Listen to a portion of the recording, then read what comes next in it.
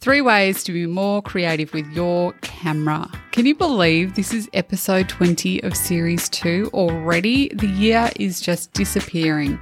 And a few nights ago, I had a really funny visual pop into my head. It was of a co-worker that I'd worked with a few years ago on a stop motion animation film. And one night, one of the crew had snuck into the workshop. And they'd done this actually on a few occasions, and they stood like a statue in some really unusual outfits. Now, how did I know, and why did he do it? Well, he was caught on a hidden time-lapse camera, and it had been set up for the duration of the production to show the sets being built. And he must have planned it really well because the camera was only capturing a shot every few minutes. So he had to be in a position carefully for quite some time to be seen in the time lapse at the end. But when the camera was finally demounted and we all watched the footage, it was entertainment gold, behind the scenes footage at its absolute best. And that memory reminded me of just how enjoyable it is to watch videos that use time lapse. And I'm not sure what it is about them. I just think that they're really fun and very memorable. Seeing something come together in fast forward really is mesmerising, and that got me thinking about all the other ways you can inject a little bit more creativity into your videos. I know it can be really hard to come up with fresh ideas and to experiment with different ways to tell stories. But over the years, I've identified a few key techniques that I turn to whenever a creative block strikes. And that's what I'm going to be sharing with you today. In fact, over the next few episodes of this podcast series, Moonshine Moonshot, I will be diving into this topic to help you make more creative videos, because there really is nothing worse than a boring video or suffering from a creative block. And that is also why I've created this podcast, which is to help you make better content.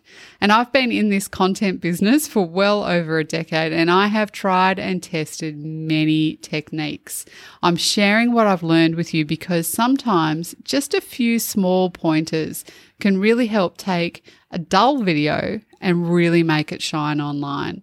And today I am unpacking all the camera angles, camera movements, and specialty shots that you can incorporate into your next video project so that it can really captivate your audience and keep them focused. So let's get stuck in. I'm kicking off with the topic of camera angles. So play with your camera angles. Think about some of the most engaging films that you've ever seen. What was it that kept you hooked? Was it the storyline, the script, the acting? They probably all played a really big role, but I am pretty sure that the camera angles made a serious impact as well. Maybe you've not thought about it in that way before, but the composition and movement of certain shots really do play a part in how we engage with moving pictures. Watching a talking head in a really static interview, even just for minutes, let alone hours on end, gets really, really dull very, very quickly. And that's why you need to get a little bit creative with your choice of camera angles, especially if you want your audience to remember your video long after it ends. Just peppering a few different styles throughout your film is a great way to keep your audience interested and can enhance your storytelling and make your video more dynamic. YouTube even recommends that you utilize a few different camera angles and add cuts every 7 seconds or so to help you hold your audience's attention. Plus, the big plus is it makes it a lot easier in the edit to put your on-screen talents, stumbles, errors, or any of those clumsy so that creep into everyday speech. If you only show one camera angle throughout your entire video, cutting to get rid of those little mishaps is much, much harder. When you can cut to 2 different angles, you can actually cut in between them and you can delete those ums and ahs, and it's not very obvious to the audience. So, what can you try out? Well, you might jump between, say, a wide shot and a mid shot. Or maybe you'll throw in some cutaways to something on the set, or even a close-up or two. Or you might like to work in a cutaway to your talent's hands or eyes. You could try over the shoulder or even reverse over the shoulder. And then you've got high angles and you've got low angles. And I know that's a lot, and I've just rattled off a whole lot of different types of shots, and it's a little tough to visualize if you're not familiar with them. So we did actually cut together a great example using all of these shots in the Moonshine Moonshot companion episode on YouTube. So if you check that out, you'll be able to see easily what I'm referring to. So just head over to YouTube and type in Moonshine Communications Academy, and the series will pop up. So when you're not driving or at the gym or whatever it is that you're doing to listen to this podcast, head over to YouTube and you can watch the episode to actually see the examples.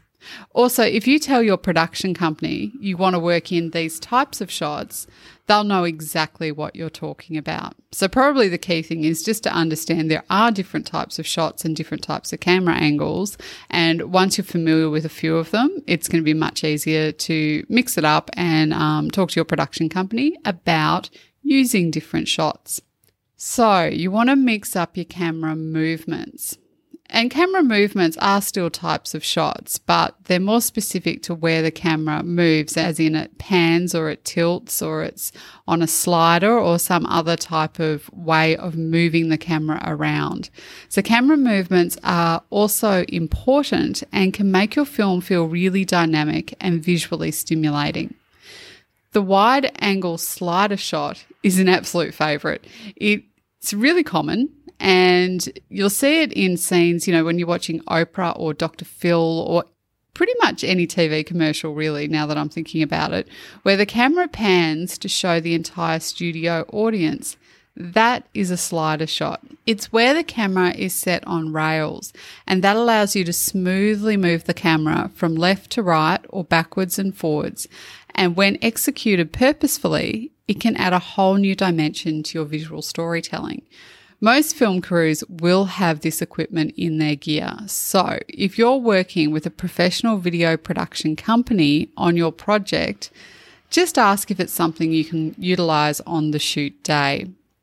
A gimbal. Now, a gimbal's a bit of a weird name, but a gimbal is also a great tool to have within your reach. These super nifty devices allow your camera to rotate smoothly along an axis, and that means you can film very smooth video footage while you're on the move. The gimbal is a much better handheld device because they're also steady, and it removes that sort of really wobbly, queasy cam effect that you can get. So, hello, engaging content. And don't dismiss the specialty shots. Specialty shots can really bring a lot to your video, and the best bit is that most of them are pretty easy to master. So that leaves you probably wondering, but which ones carry the most weight? And gone are the days of having to hire a helicopter or a small plane to capture aerial footage, which is usually incredibly cost prohibitive. I can remember shooting over in Fiji many years ago, and we had to hire helicopters to get all this footage of the surfers out on this surf break that was a long way from anywhere. It was incredibly expensive, and now you can just do it all with drones. They significantly increase your production's look and feel, and especially if they capture a unique vantage point of a location.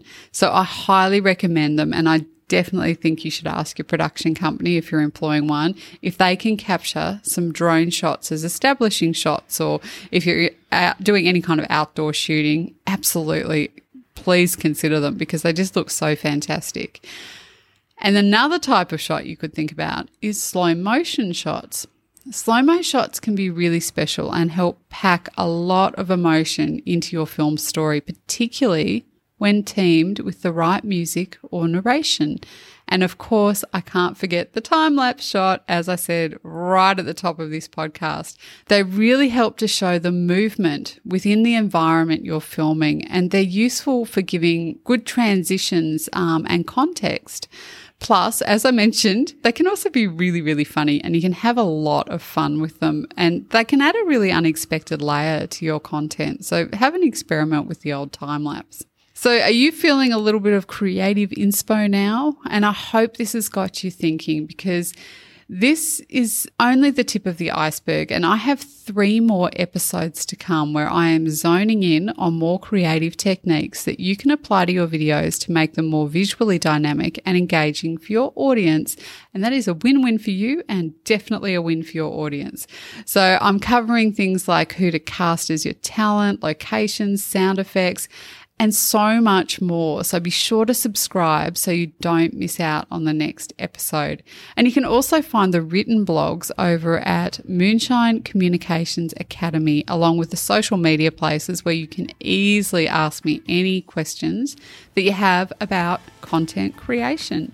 So that's it from me this week. Thank you so much for listening in. And if you've got any questions about any of that, shoot me a message on Instagram at Moonshine Communications Academy. And please don't forget to subscribe, and I'll be back next Tuesday.